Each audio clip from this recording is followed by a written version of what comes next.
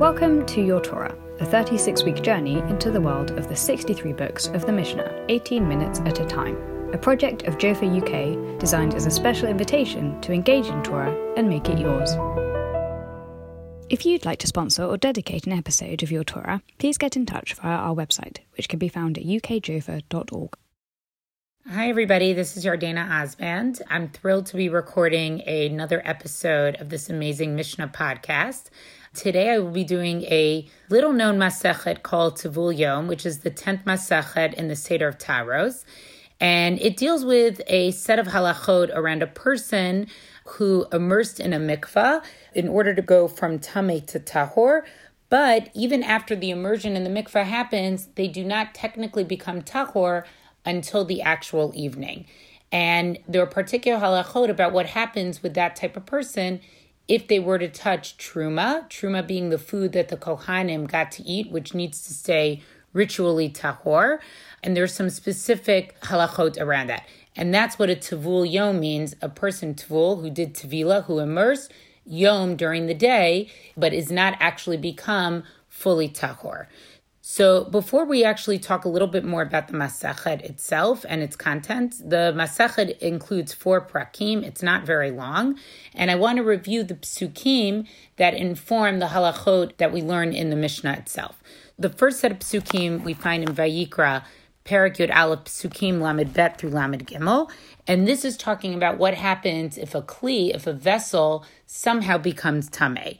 The psukim beforehand just went through and listed a bunch of types of animals, which we call as sherets, which basically are things that creep around the earth, like a rat, a mouse, things like that, a chameleon. And these are considered to be things that are tahor. Pasuk Lamed Bet reads the following: V'chol asher yipol alav mihem k'mutam yitameh. Anything that falls upon them, b'mutam, even if they're dead, yitameh, they become tameh.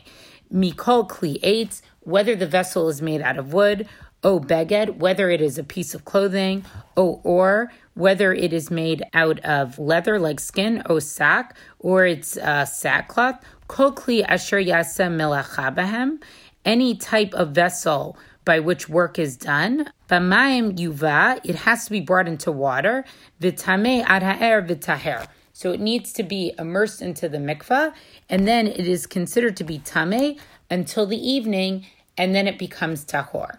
So normally when we think about going to the mikvah in terms of when a woman goes, when she's in the status of nida, as soon as she goes, she automatically enters from a status of tameh into tahor. Here we learn something very interesting, which is the act of tevila, the act of immersion, takes place during the day, but we also need a period of time to pass as well, and that does not happen until the Erev. So we have this Beinoni period of a Tevul Yom that takes place from when a kli has immersed until the kli actually becomes tahor in the evening.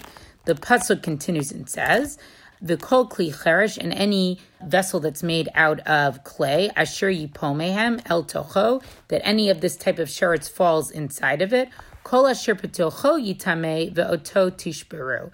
Anything that is inside of that vessel also becomes tahor. There isn't a way to actually make this clean. You can't actually make it tahor, and you actually have to break that vessel. So that is the halacha of a Tevul Yom that has to do with kalim. Then if we look in Vayikra, Perek Chaf Bet, chapter 22, Psukim Vav through Zayin, verses 6 through 7, we read the following halacha. Nefesh asher tigabo v'tam'a ad ha'erev. Somebody who touched something that made them tameh until the evening, v'lo yuchal min hakajim. That person is not allowed to eat from anything that is holy, ki im rachatz b'saro b'mayim, unless he has cleaned his skin with water. What does that mean to clean his skin? It means that person would have had to have gone to the mikvah. Uba hashemesh, what has to happen? When the sun goes down, v'taher, then they become tahor. V'achar yochel min hakajim. And then afterwards, they are allowed to eat from the holy things, ki lachmohu, because it is their bread. So what are they talking about? Here, it's talking about a case of a kohen who became tameh, needs to go to the mikvah to become tahor, because if they're in a state of impurity, they need to go to the mikvah before they are allowed to actually eat truma. Truma was the special food that everybody had to take. If you were a Yisrael and you grew crops, you would take a portion of your crops and you would give it to the Kohanim because the Kohanim were not landowners, but it needs to be eaten in a state of being tahor. But what does this pasuk teach us? That even though they've gone to the mikvah during the day in order to undergo that transformation from becoming tameh to tahor, until the sun actually sets, they are not tahor.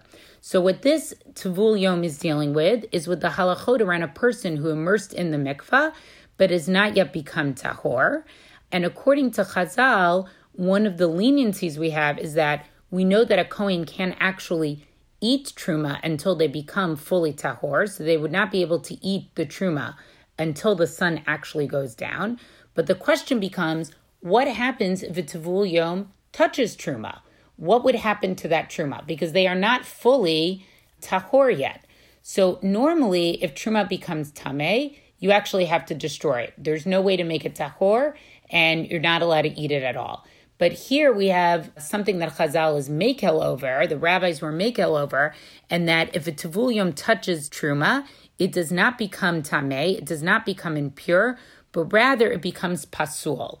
It becomes something that's unfit. You're not allowed to eat it, but you don't actually have to destroy it. And this was a special kula that was made for the Tavul Yom. This has to do with a lot of tumas and taras. Always when I learn and read these masechtot, I'm amazed to think that these were the halachot that really took up a lot of time for Jewish people, because these were things that were very important to how they lived their life. And they're not really things that seem very practical to us today. But as I think I said before in my previous podcast, I think Mishnah always gives us great insight into what life was like at a different period of time for Jews, what halachot they were concerned with. We can learn about their way of life. And also we can see some of the rabbinic thinking about how they took different situations based on these psukim and how they learned to decide whether this case is tameh, tahor, or just would be a case of the truma being pasul. So I'm going to learn two Mishnahs with us today. They're both short, just to give you a little bit of a taste of what Tavul Yom looks like. The first one is from Perek Bet, from chapter 2, Mishnah Dalet. And it reads as follows: Hamikpa v'achamita shel chulin. So let's say somebody made something. Mikpa is porridge, and chamita is a batter cake, and it's chulin. Chulin means it's something that is not kadosh. Anybody can eat chulin. Rashi explains actually that the chamita was a thin cake that was put inside the mikpa, into the porridge. Sounds delicious, looks like a good healthy breakfast for me. Okay, so this was of chulin, but then somebody poured on top of it v'hashemen, the oil, shel truma tzaf al gabehem. There's oil of truma that was put on top of it. V'nagad Tavul Yom bashemen. And this Tavul Yom comes along. They're not fully tahor yet. And what do? They touch the shemen. They touch the oil. Okay? So what happens? Is the whole thing pasul? Can the whole thing not be eaten now? No. The Mishnah answers, lo pasal ela hashemen. The only thing that is pasul is the actual oil itself. But the chulin piece, the piece of it that anybody could eat, that was not kadosh, that can still be eaten. The im chibeitz, let's say he stirred, right? The same way that we have a plate of hummus and we stir oil, we pour oil and then we stir it around. Komach kom shehilech hashemen pasal. Anywhere that the oil touched, that would be pasul, because you wouldn't actually be able to separate the special porridge and batter cake from the oil itself. So this is, I think many of the other Mishnahs here are very, very technical and get into things. What if you have something that's chulin, touching something that's truma? It's called chibur, like they're touching something, they're attached to something. But this is a very, very, very basic Mishnah that explains a basic concept of what the Tavul Yom is. If you have something that's truma, the Tavul Yom touches the truma, that truma becomes pasul, but the chulin itself is actually okay. I'm learning these Mishnahs a little bit out of order, and I'm also going to go through the first Mishnah of this parak. I chose this Mishnah because it actually just introduces some important concepts in Tuma and Tara of how Tuma can actually be transmitted through liquid. Less actually having to do with Tavul Yom, but it's just more of an important concept that you will see come up in many other discussions about Tuma and Tara. So the first Mishnah of this parak reads as following: Mashked Tavul Yom. Fluids that come from a Tavul Yom, anything that was secreted from a Tavul Yom, things like saliva, urine, tears, human milk that would come from a woman. Kimashkin shehu noga bahem. So what are they like? They are like all liquids that the Tavul Yom touches. Meaning what? Elu ve'elu einam mitamim. None of them become tameh. We say basically that even though the Tavul Yom is not fully tahor, if he or she touches liquid, they do not become tameh.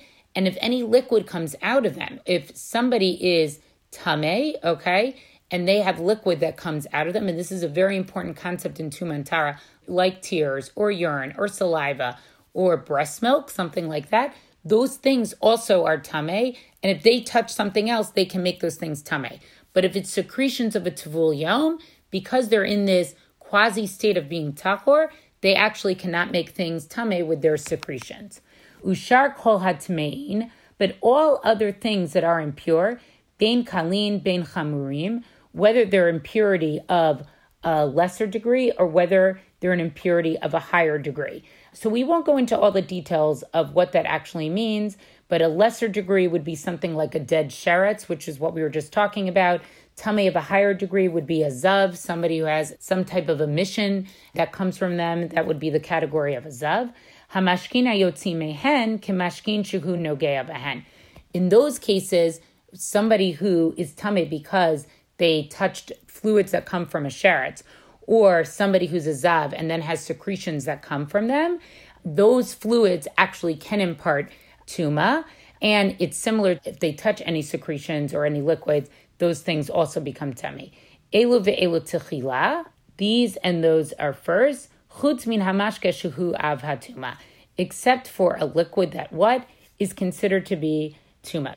There are different degrees of tuma and tara. There's something that's called a rishon l'tuma, a sheni l'tuma, and then there's something that's called an av hatuma. An av hatuma is considered to be the highest level of tuma. So the fluids that come from a sheretz or from a zav, those are going to be actually like a first degree.